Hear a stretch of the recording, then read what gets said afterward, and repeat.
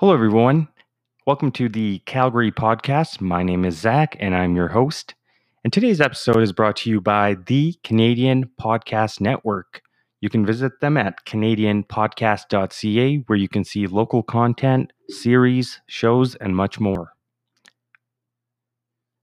Today's guest is none other than Pedro Villamar. Pedro and Michelle are a team here in Calgary, a husband-wife team in real estate, and they're going to talk about the industry insight, how 2020 was, and what 2021's got in store. So I look forward to chatting with Pedro and seeing where we go.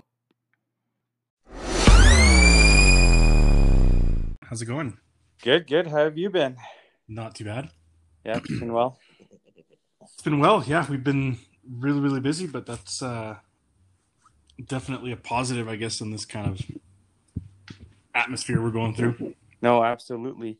Hey, Pedro, I just wanted to ask you, for the listeners, what do you do exactly here in Calgary? Like, I know you and Michelle are a superstar team here in our city, so obviously wanted to hear from what you guys do and how this year has obviously been different than the past, and what you guys look forward to in 2021.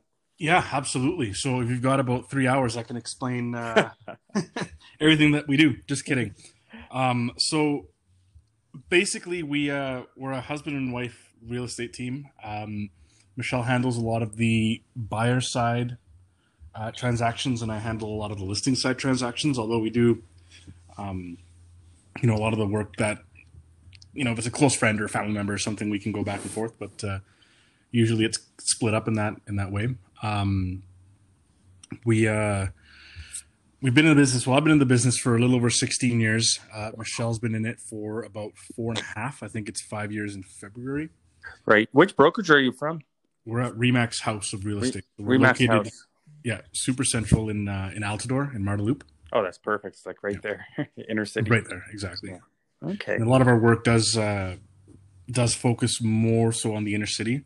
Mm-hmm. But as people come in, they have to sell their properties and buy a place in the inner city. We do have listings that end up taking place, in the suburbs or in the country or whatever it may be. No, of course. Are you seeing a lot more houses being sold this year, or? Yeah, it's been a pretty dramatic increase in sales. So the most recent numbers we have from November, I think we're a little bit over 25% year over year in terms of sale number increases. That's fantastic. Just under 1,450. Yeah, it's incredible, right? 25% is a massive number, and it's sort of it's kind of stayed at that rate for several months now. I'm curious though, because you think most people would just stay in their homes and not want to sell their home and just renovate and just stay still and stagnant.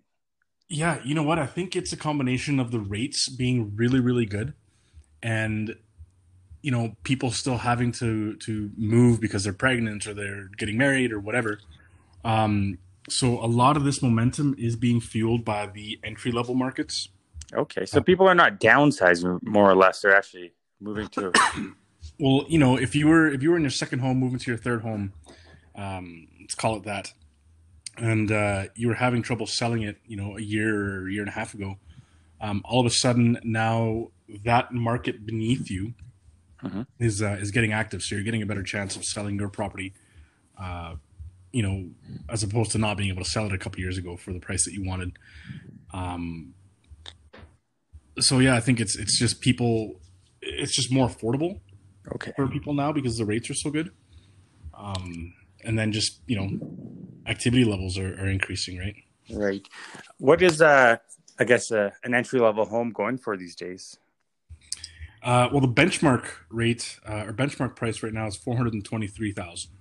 Okay. So what are the rates right now going at? Like, you know what?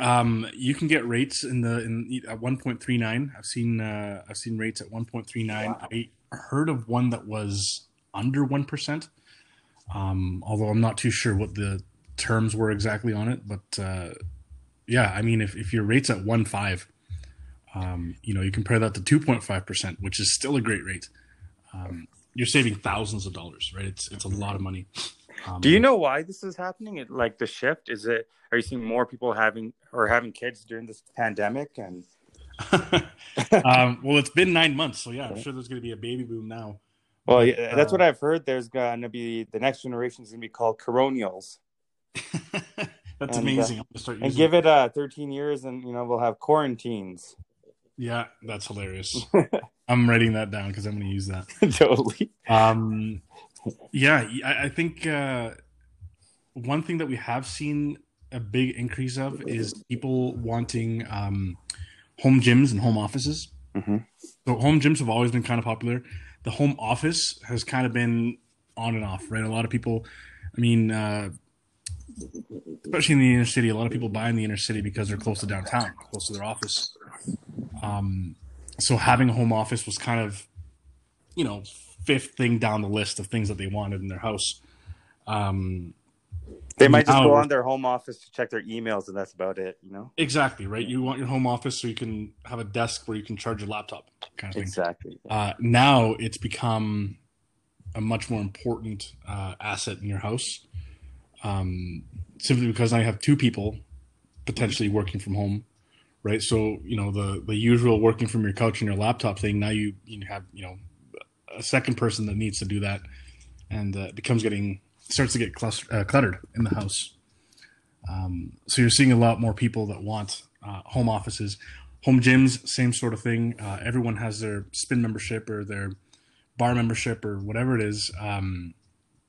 Now you can't do that, and who knows how long it'll be before that's kind of back to normal. Right. So we're seeing home gyms pick up huge, right? And if the house doesn't have a home gym, does it have a big enough space that you can set up some free weights and Peloton bike and whatever it is. But I mean, people making a move like that, things can change around in a few months, and the gyms could be back open for them. Wow, they really, really go for it, eh? When they're saying, "Hey, we need a gym at home now, just in case." Yeah, it's Interesting. the demand for gyms and home offices. I've seen it more in the higher end markets. Okay. Um, if you're kind of buying your first house, I don't think there's a lot of demands that have changed between now and a year ago and 5 years ago and 10 years ago when people are buying their first home. The first home is usually a very budget conscious decision. Right. Whereas when you get into the $1 million plus market, when you can really pick and choose finishes and layouts and locations and all that kind of stuff, you can really get a sense of what the consumer is looking for, right? Oh. Same as how people were looking for 10-foot ceilings, for example. That was a must a few years ago. It still is, but it was a must. You're starting to see that similar sort of sentiment with home gyms and home offices. Wow. Where do you see 2021 going? Where do you and Michelle see it going?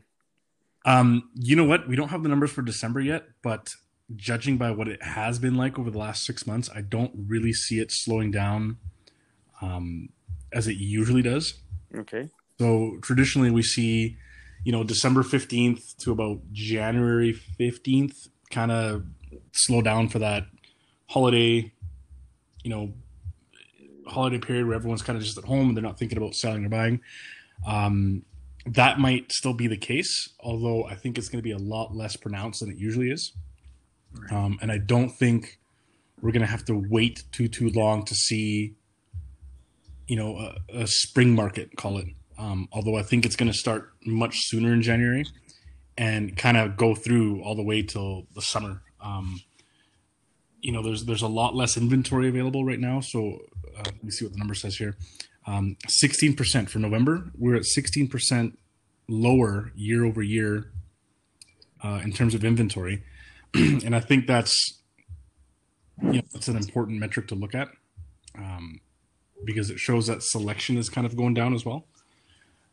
So a lot of the people that want to get into the market right now, they kind of have a sense of urgency that they haven't really had over the last 4 or 5 years, right? Right, because there's not much choice. Because there's not as much. Yeah, there's 16% less theoretically.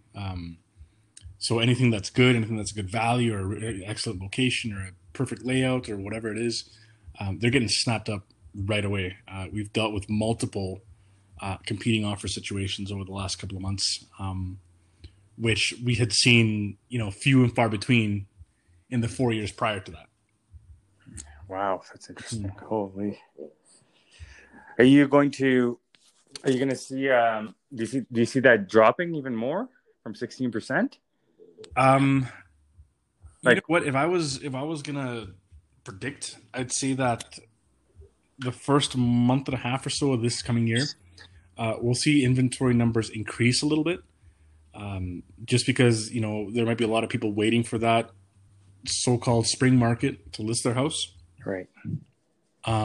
But if activity levels, if sales activity levels continue in that 20 to 25% rate, that extra bit of inventory will get eaten up pretty quickly, especially if it's good stuff. Oh, of course. Well, Pedro, if someone wants to get a hold of you, is it okay if I add your contact information here and Yeah, for sure. spread the news? Do you have any active listings currently right now? It's December. Well, one more day. We do. And we're We've here. got. We didn't take our foot off the pedal, so we've got all but one of our listings decided to come off the market for the holidays, and everything else is active and business as usual. So we're still, obviously showings are by appointment only. We don't have open houses or anything like that, but everything is somewhat open. Right. What are you thankful for and grateful for in 2020, despite such a challenging year for so many? That's a really good question. I think the positivity that I've seen from a lot of people, not just in my business, but throughout the city, has been incredible. I'm really grateful for that. We did a toy drive in December, and the toys went to the Mustard Seed and the Children's Hospital Foundation. Wow. I think I saw it on your Instagram. You had a whole island full. Yeah, and that island was massive. It's like a 14-foot by 8-foot island. We had hundreds of toys. We had hundreds of donations, which is amazing. So, I mean, not to sound cheesy, but I think no, it's not. Grateful for the positivity and the generosity of the city. I think it's going to get us through it, and we're going to come out of this. And I guess it's been 5 years that we've had stuff piled upon us in Calgary, but we're going to come out of all of it, I'm sure. Absolutely. I always say one of these big setbacks is getting you ready for the ultimate comeback, Exactly. Yeah, it always gets tougher before it gets easier. Yeah. Well, I just wanted to say thank you very much for your time today, Pedro. Of course, anytime. All right, we'll chat with you later. Talk to you soon. Thanks. Bye. Bye.